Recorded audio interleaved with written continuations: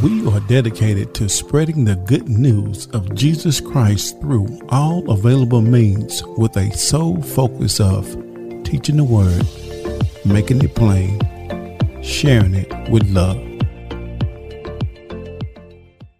This is my Bible. I am what it says I am. I'm a believer. I'm not a doubter. Faith comes by hearing, and hearing by the word of God. I'm the head and not the tail. I'm above only. I'm not beneath. I'm blessed and I cannot be cursed. I shall live and not die and declare the salvation of the Lord. No weapon formed against me shall prosper. My life is getting better after I've heard and done the word of the Lord. Amen. Good morning, Faith Temple. I'll be reading the scriptures for this morning. And we're going to be coming from Ephesians 4. I'll be reading a few passages from Ephesians 4. I'm reading the easy to read version. The first passage is Ephesians 4, 1 through 6, and it reads, "So as a prisoner for the Lord, I beg you to live the way God's people should live, because he chose you to be his. Always be humble and gentle.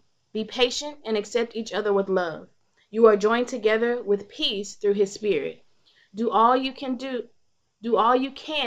continue as you are, letting peace hold you together. There is one body and one Spirit, and God chose you to have one hope.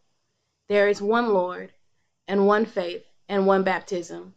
There is one God and Father of us all, who rules over everyone. He works through all of us and in all of us." The second verses come from 14 through 16. And it says, "Then we will no longer be like babies. We will not be people who are always changing like a ship that the waves carry one way and then another. We will not be influenced by every new teaching we hear from people who are trying to deceive us, those who make clever plans and use every kind of trick to fool others into following the wrong way. No, we will speak the truth with love.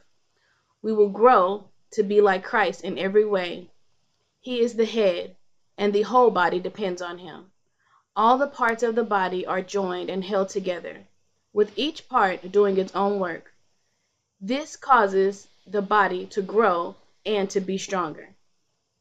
And the last passage comes from Ephesians 4, 29 through 32, and it reads, "When you talk, don't say anything bad, but say the good things that people need, whatever will help them grow stronger.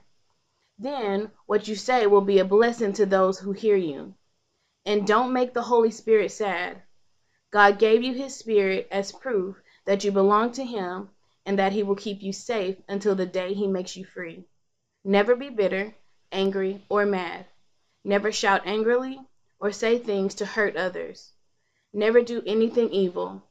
Be kind and loving to each other. Forgive each other the same as God forgave you through Christ." May God add a blessing to the hearers, doers, and believers of his word. Amen. Amen. Thank you, Sister April, for the reading of the word.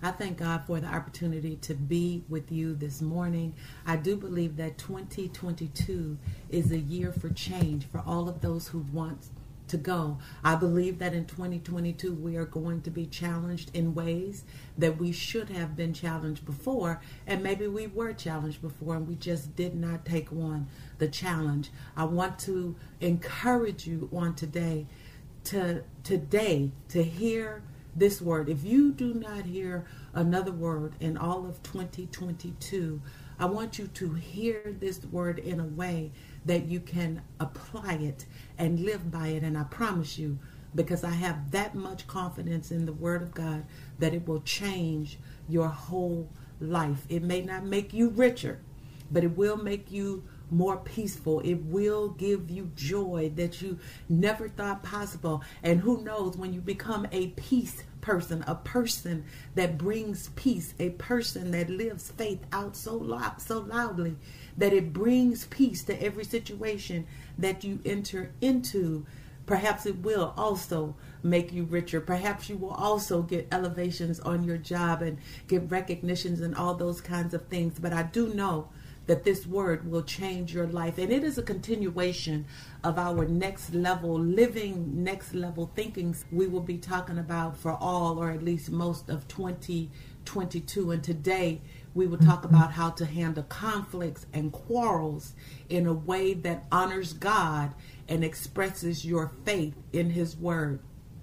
What I like about the topic today is that it doesn't require us to pretend that conflict and quarrels won't happen, even amongst us, even amongst those of us who call ourselves redeemed by the blood of the Lord. Conflicts and quarrels are bound to happen. If we can accept that where there are two people, there is the possibility of conflict and quarrels, then we should lean into this word to say, Lord, how do I deal with those things in a way that will give you glory? Because where there are two people, the only way there will never be conflict is if someone has lost their voice, or somebody in the relationship has become a bully, or someone has not owned up to their own feelings because they've become accustomed to not owning their feelings. Or tragically, some people have even trained themselves to not even be aware of what truly matters to them. So they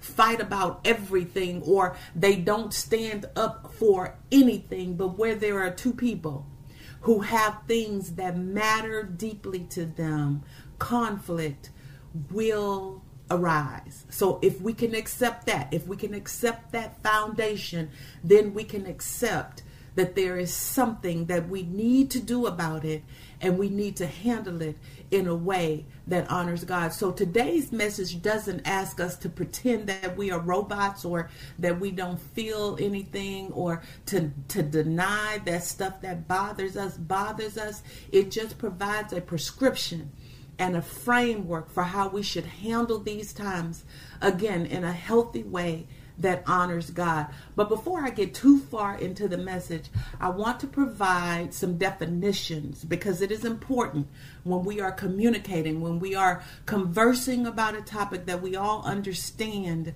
what we are talking about in a similar way. So when I say conflict, I'm talking about a serious disagreement or an argument, and it's usually one that has gone on for a long time. If we want to look to literature or Hollywood, or for an example, perhaps you have heard of the Hatfields and the McCoys. This was a family conflict.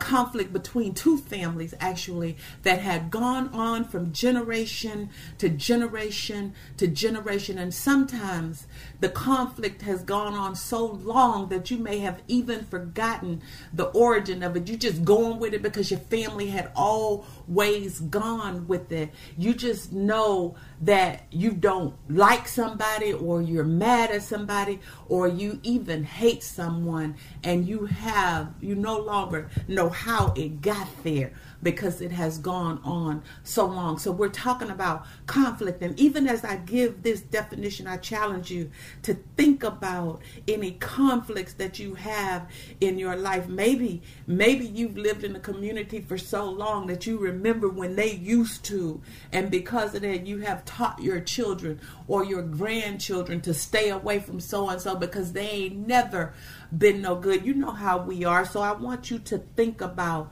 conflict, any conflict that you have in your life. And I want you to be honest with yourself this morning. Do you think that in any way, form, or fashion that pleases God? I want you to be honest with you. You don't have to call me. You don't have to send me a text. You don't have to send a word to anybody else, but you do have to be honest with yourself this morning if you want to move from where you are in this regard.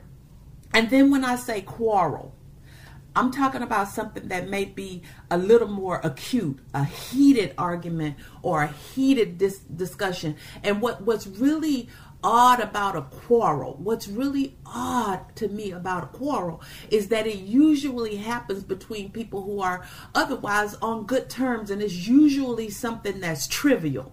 but we have become so passionate and we have become so set in our position and the way that we see things, that something now that was so trivial has become so major. And one of the things that you might want to think about is when we hear about married couples arguing over a toilet seat. There is not much more trivial than a toilet seat, but day after day after day, some sort of how we make this trivial thing become so major in our marriage that now we are arguing about something so trivial. So that's really what a quarrel is. And usually we find ourselves in this state with people at home because we take our relationships for granted at home or at work because we see these people day after day and they're always doing something, or we see ourselves in this situation at school because my friend ain't talking to that friend, and we all just get caught up in these trivial matters. And yes, I submit to you today that we even see it in the church. We even see it in the church amongst the body of believers. And so we're going to deal with it today in a way that when we walk away, I hope everybody feels loved. I hope everybody feels confirmed.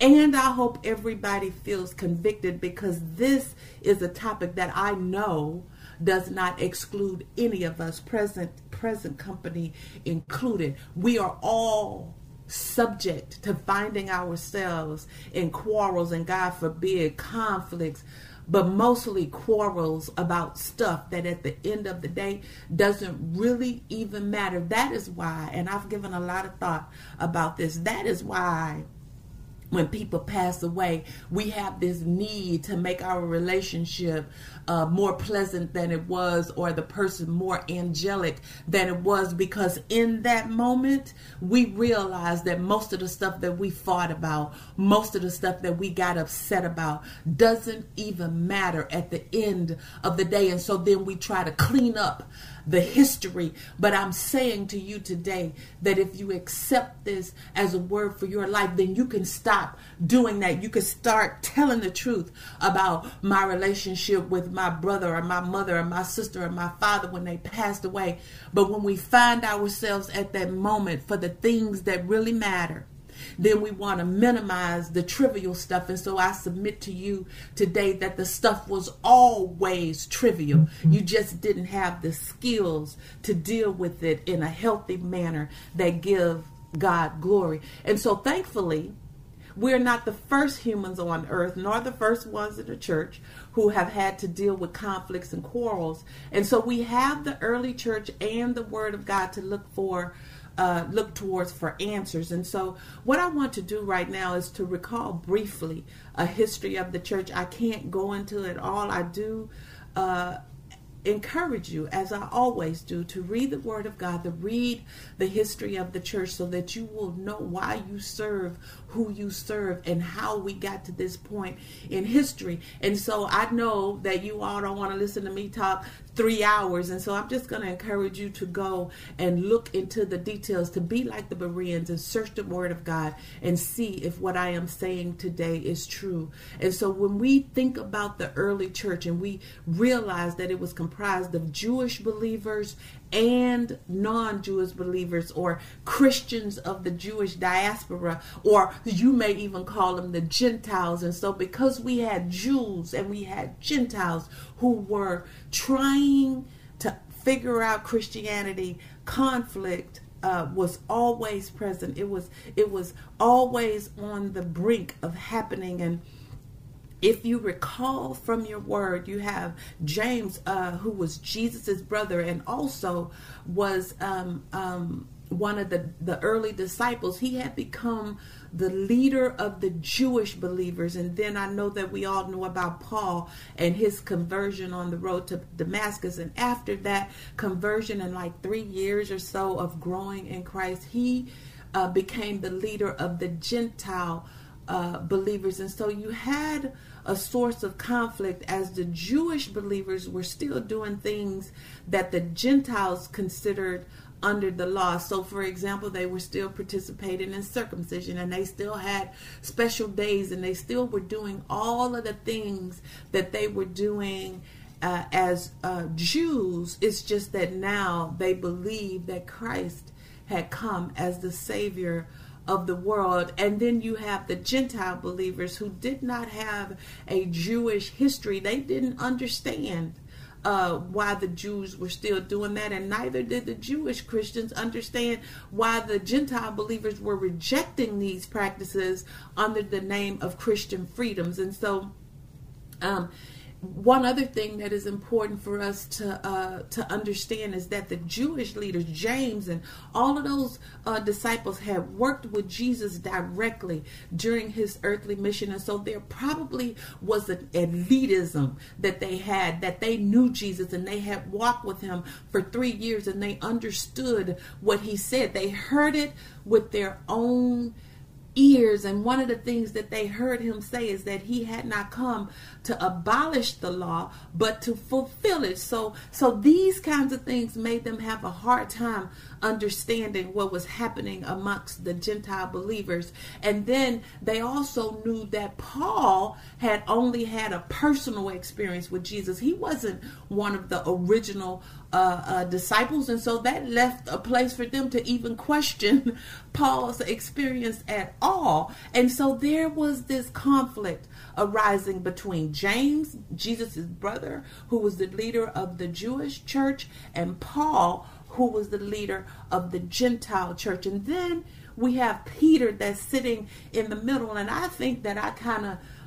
identify with Peter a little bit, and I think he must have been a middle child or something, because he was that dude, that guy that just wanted everybody to get along. And so sometimes when he was with the Jewish believers, he was doing all the things that the Jews did.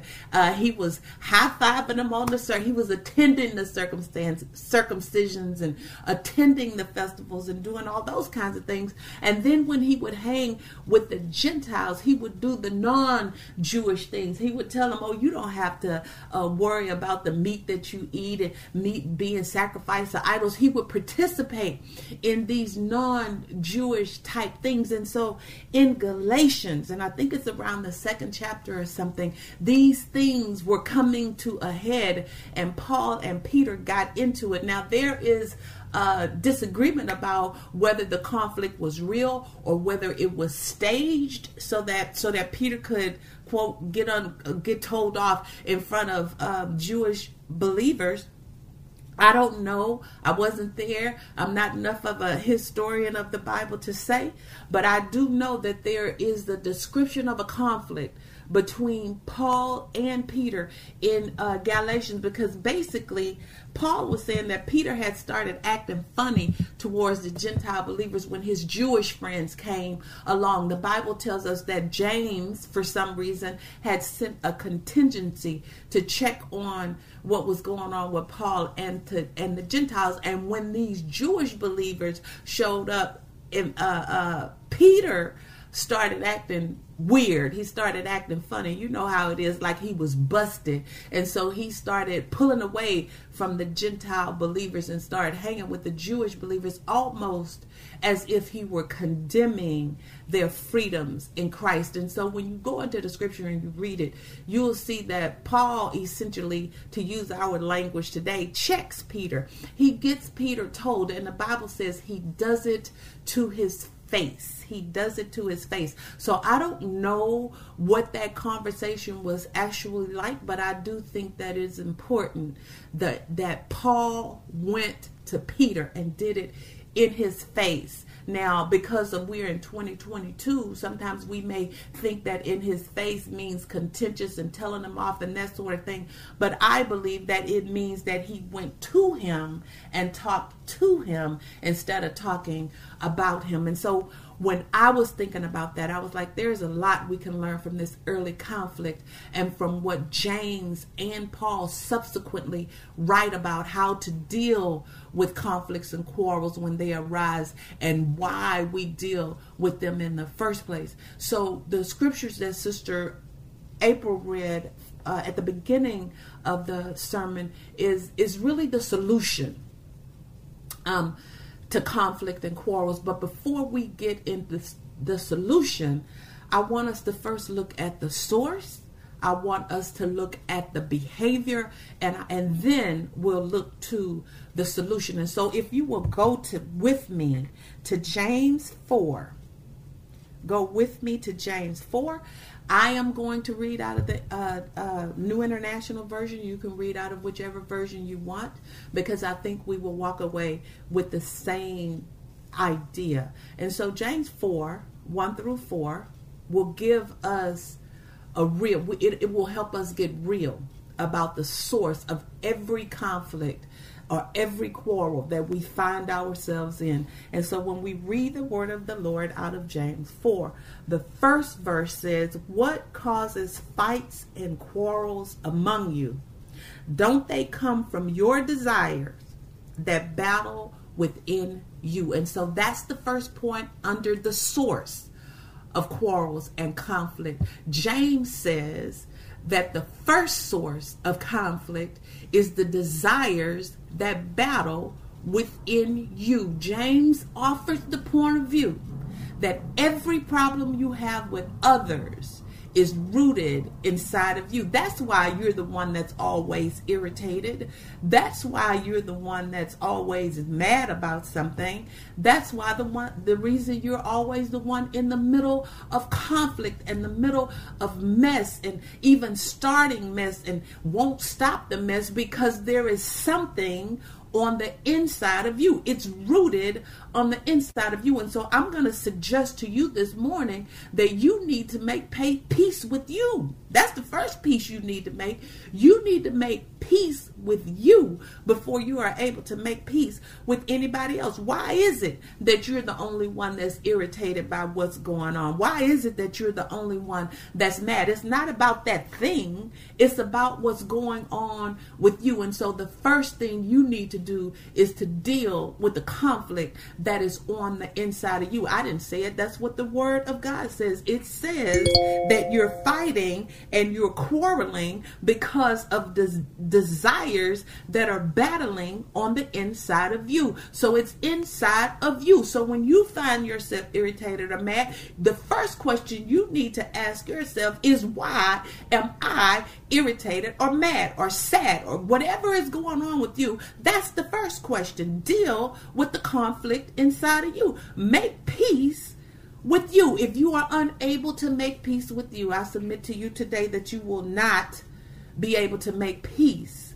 with anybody else. That's the word of God. And so I invite you again to go into the word of God. James 4 goes on to say in verse 2, "You desire, but you do not have, so you kill. You covet, but you cannot get what you want, so you quarrel and fight." And so the second source of the problem, the second source of the quarrels, the second source of the conflict is because you want what you want and you don't have it. You want what you want and you don't have it. You want somebody else to be something that they're not. You want somebody to do something that they're not. And so you don't have it and you want it. And so then you start acting up. You start creating conflicts and quarrels. We're still dealing with you right now. I know that you thought the source of your issues was somebody else, but it's your issues. And I want to say to you today that the only thing worse than a toddler having a temper tantrum in public is grown folks having a temper tantrum anywhere. If everybody does what they want, conflict is inevitable. So why do you want what you want? And why are you acting ugly? Because you don't have it. That's what you need to ask yourself. You haven't gotten to me yet. You haven't gotten outside of yourself yet. We're trying to figure out how to make peace with ourselves this morning. So why do you want what you want? And why are you mad because you don't have it? I want you to ask yourself some real questions this morning, because I know you thought that I was your problem. I know you thought that somebody else was your problem. But James is telling us this morning that you are your own problem, that the reason you can't get along with other people, the reason you mad about everything is because you have desires that's battling on the inside of you. It's because you don't have what you want, but you still want it. And then the third thing he tells us in verse 3 is that, well, in verse 2, he goes on to say, you do not have it because you do not ask God. And then he says, when you ask, you don't receive it because you ask with wrong motives,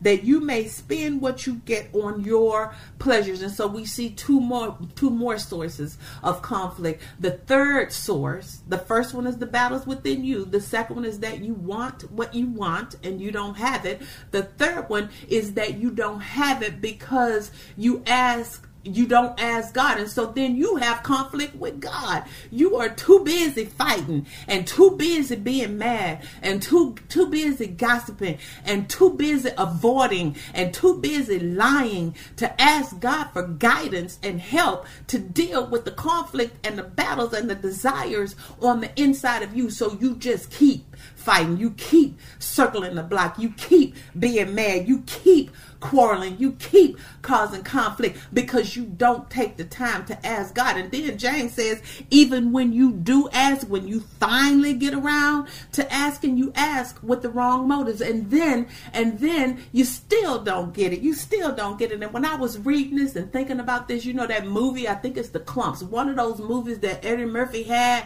where the older mom, the grandmom or whatever, she was mad and she said, she started praying and she said, Lord, give them a stroke or something. That's how we are. We ask, Lord, get them, change them, make them.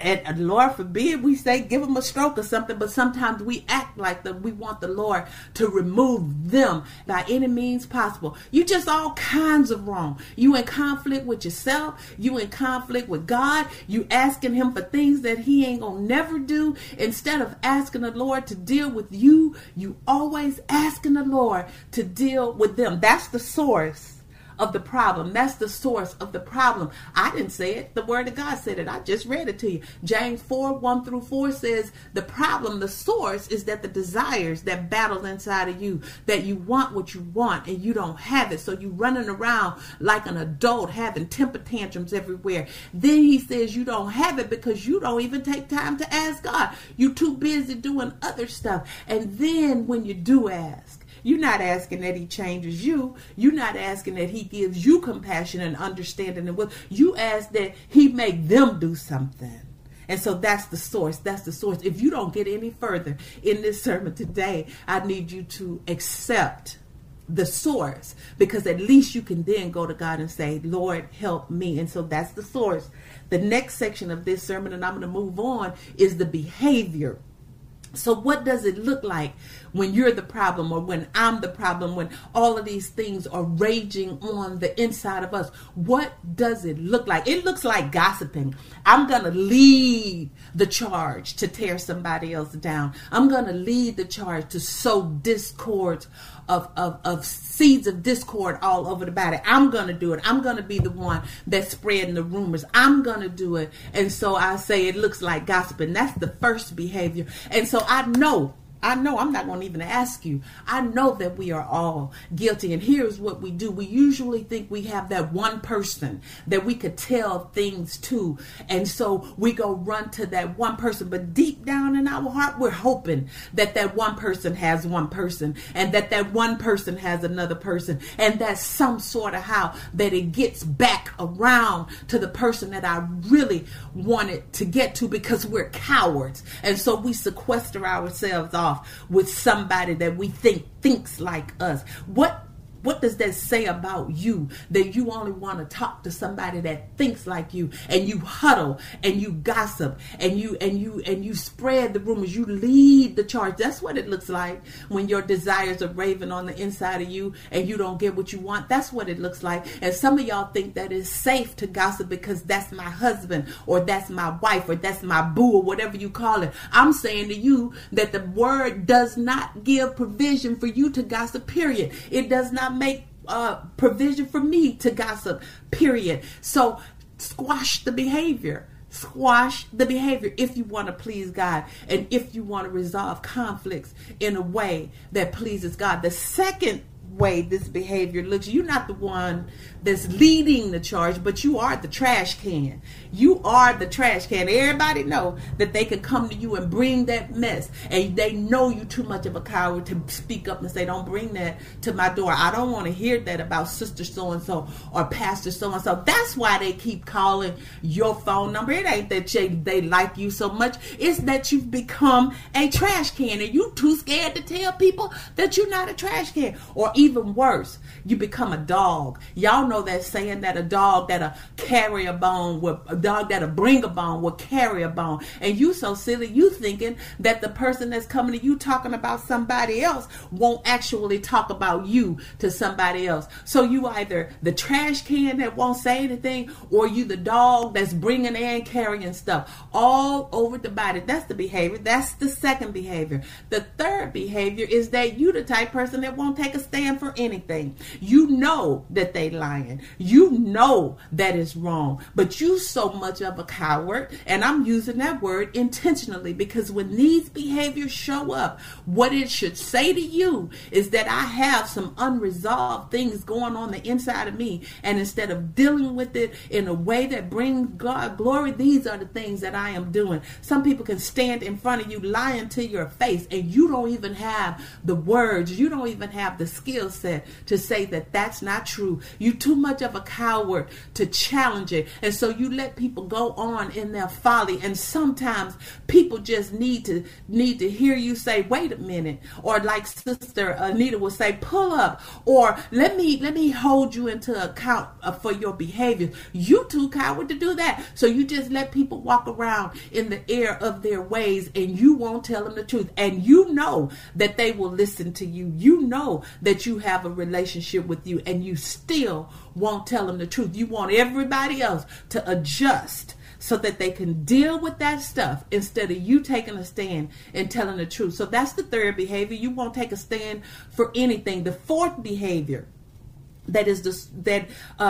creates an environment for conflicts and quarrels is that you don't follow through on your commitment. Just lying everywhere. I'm going to do this. I'm going to do that. And you leaving people hanging, and people are in their homes trying to deal with the mess that you started, and you going on to the next person, making the next commitment that you know you are not going to follow through on. That's cowardly behavior. That's lying behavior. That is problematic behavior. It is behavior that is causing an environment for conflict and quarrels all over the place, and you are walking around like you don't even see it. And then the people who don't want to take a stand for anything, hoping that somebody else deals with the behavior. You deal with the behavior. You're around them more than I am. You're around them more than somebody else is. And if I know they're not following through on commitments, you know they're not following through on commitments. And that is a behavior that creates an environment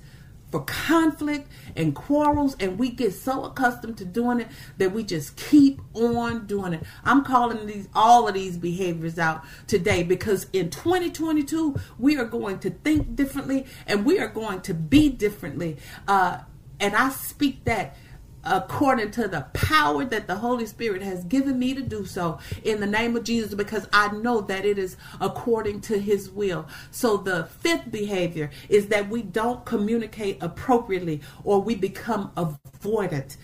If a conflict arises between two people, or a quarrel arises between two people, there is a way, and the Word of God tells us to lovingly tell the truth. There is a way to tell the truth, to communicate appropriately, so that people can hear what you are saying and not reject it, go into reject mode, not feel like you are tearing them down. Without going into the details, I want to say I had a very difficult conversation with somebody this week. It was a tough topic, but it was a necessary topic. And the person that was hearing me was so mature that they said, thank you. Thank you for telling me there is a way to tell a hard truth in love so that people will be better and not bitter. But you refuse to communicate appropriately. You refuse to communicate at all because somebody told you that being silent was more appropriate than saying anything. I'm saying to you that it's not. It is inappropriate for you to be silent instead of to find a loving way to tell the truth. If you are going to be that person that's silent and you throwing daggers through your eyes and you in conflict on the inside, you need to find a way to lovingly tell the truth. Stop being avoidant. Get the skills to have the conversation that you need to have. The next behavior is complaining and fussing all the time. You know you better than I am. It's always somebody that's done made you mad, that's irritated you, that why they doing that. I always feeling like the victim, always complaining, always fussing about everything. That behavior creates an environment for conflict and quarrels, creates the environment. Instead of doing that, deal with you. Why is it you that's upset? And then find the words and find the spirit to have the conversation in a way that builds somebody up and not tears them down. And then the final way, the seventh way, I'm giving you 7 ways. The 7th way is insisting that the only way to see something is the way that you see it. The only way to solve a problem, the only way to do something is the way that you see it. No, other people don't see it like you because they are not you. Even if you had a twin, they still are not you. Their experiences are different. And so the way that they think about things are going to be different. There's more than one way to do almost anything. And so become tolerant of other people's ideas and the way that they see things. If you are one of people that think that things have to only be the way that you want them to be, then you're always going to be in environments where conflict and quarrels. So that's the behavior. We've dealt with the source. We've dealt with the behavior, and now we want to look at the solution. And Sister April actually read the solution to you this morning. I don't know if you were, how hard you were listening, so I'm going to read it again. And I know that we're going a little longer than I wanted to this morning, but this is important because, again, it will free your whole life. It will free your whole life. So what is the solution? We go to Ephesians 4, and this is Paul. This is Paul writing in Ephesians 4. And when we look into Ephesians 4, 1 through 6, we see Paul talking about what it looks like to have a unified body and a mature body. See, we get upset when somebody say you acting like a child, but we do. The stuff that I'm going to read to you right now, the stuff that I am going to say to you right now, it can be found amongst mature believers. If you find it hard for you to do, then you need to run to the throne of God. He's given you the right to be there, to come boldly, to say, help me, God, to do this. Help me to own my own mess. Help me to see that the problem is inside of me. That's the hardest part. That's the hardest part, for us to own our own stuff and to go before God for the personal prescription for us. We want other people to change so that we can remain comfortable, but the word of the Lord is coming to you today so that you can change. So what does it look like? What does it look like to have a life that is worthy of the calling? That's what Paul says. You have already received this calling. Now live a life that is reflective of the calling. It's not just about not stealing from somebody or not having sex with somebody else. It is about doing the mature thing. And so the mature thing here, it says, be completely humble and gentle. I know that you've got a lot of rewards and accolades for being strong. We like to say that I'm a strong woman, I'm a strong, or he got through that. There's a different kind of strength that Paul is talking about here. He's talking about the strength to be humble, the strength to be gentle when people are not being gentle to you. He says if you are completely humble and gentle, if you are patient, if you bear with one another in love, you can change the whole atmosphere. It doesn't take two, it takes you. It takes me to be completely humble and gentle. That's what he's saying here. He says, make every effort. Every effort means every effort.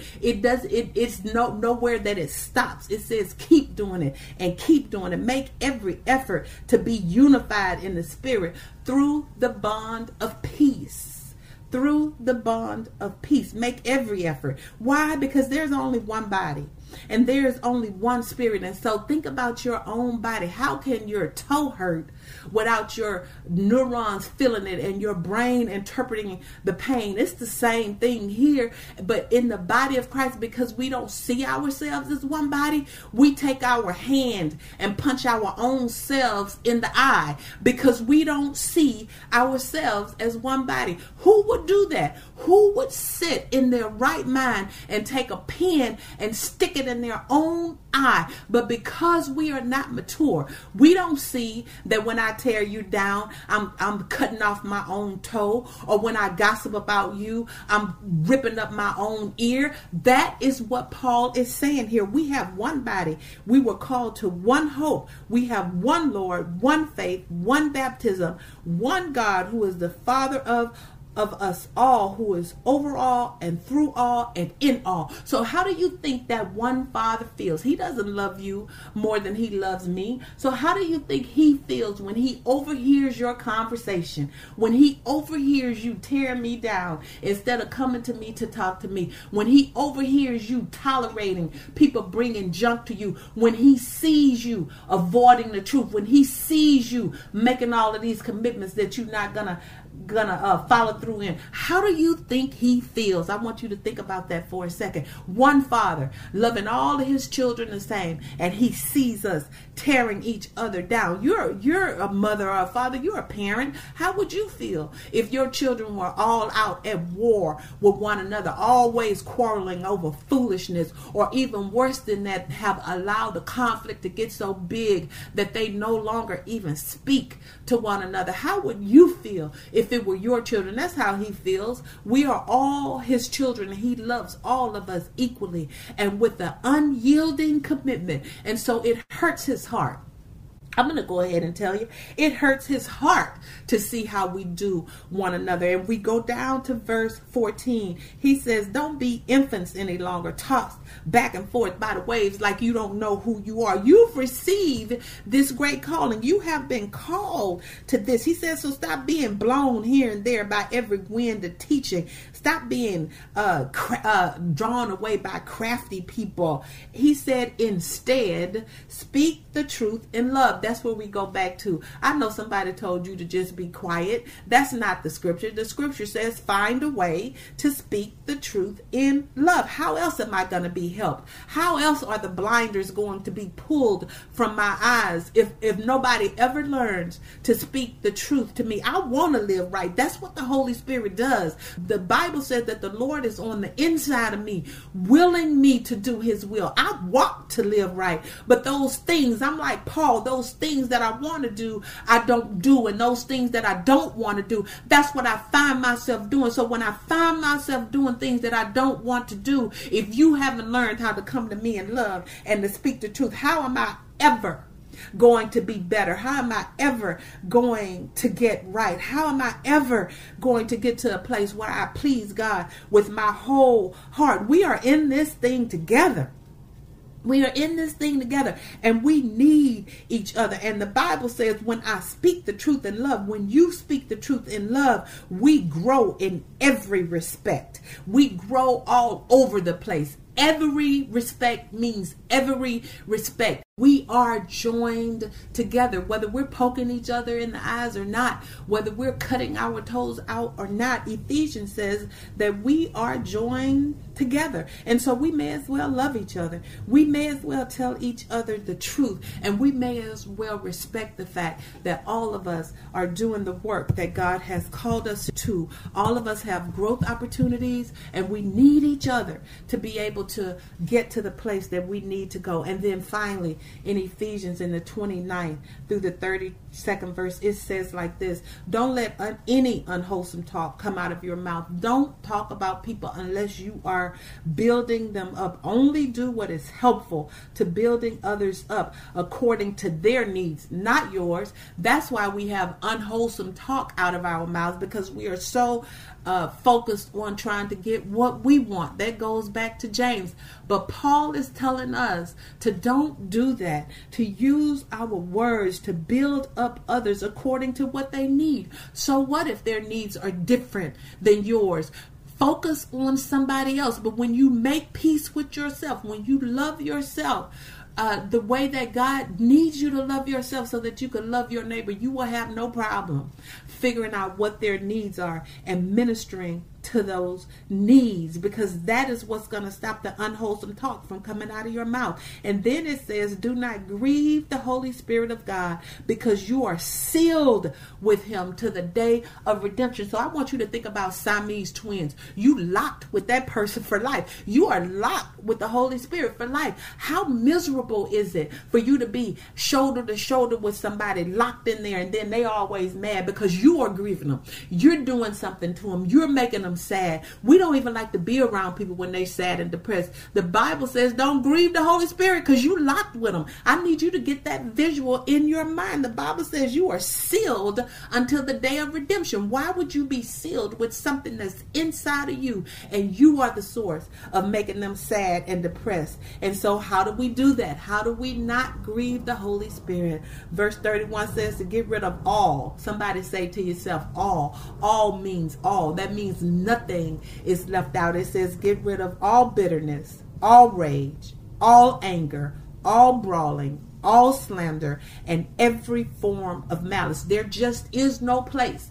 And I hope you accept it because it's in the Word of God. There is no place for quarreling and conflict in the body of Christ. There is no place. And if we grow up and become mature, like Paul is telling us, if we learn how to be kind and compassionate, like it says in the Word, if we learn how to forgive each other just like Christ forgave us, then we could grow up in this thing and we can get rid of the conflict and the quarreling. So that is the challenge for you today. And as I close, and I'm going to say these scriptures quickly because I know that this message is being recorded, and you can go to one of the platforms, or you could go into the group me message and get these scriptures. But I do want you to have them, because this topic is so important to God that the Bible is filled with words on how to handle this. And even though I can't go into the details of all of them today, I do want to take time to list them. I hope you are taking notes, because I'm going to give you enough scripture, and then I'm going to challenge you to read them and to meditate on them so that the Lord can change your mind and your thought and your whole life. So here we go. And I'm going to go quickly. Here we go. The first scripture is 1 Corinthians 3:3. The second scripture is 1 Corinthians 14:33. 2 Corinthians 13:11. Proverbs 16:28. 2 Timothy 2:24. 2 Timothy 2:14. 1 Timothy 6:4-5. Colossians 3:15. Romans 14:19. 2 Corinthians 13:11. Hebrews 12:14. Philippians 4:7. Proverbs 20:3. Galatians 5:17. Proverbs 13:10. Romans 12:18.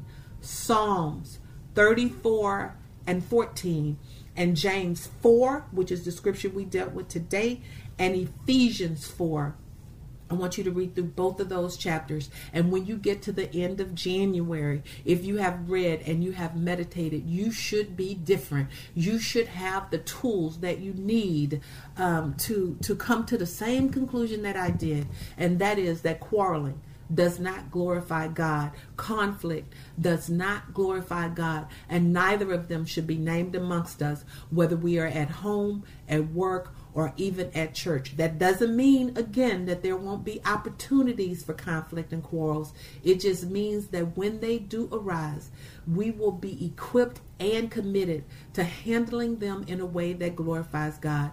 We need to be peacemakers. We need to bring the peace. And I want to remind you in my closing that Matthew 5:9 says, God blesses those who work for peace, for they will be called the children of God. Peace takes work, but the reward is being named a child of God. And for me, that is worth it. And for you, that is the word for you today.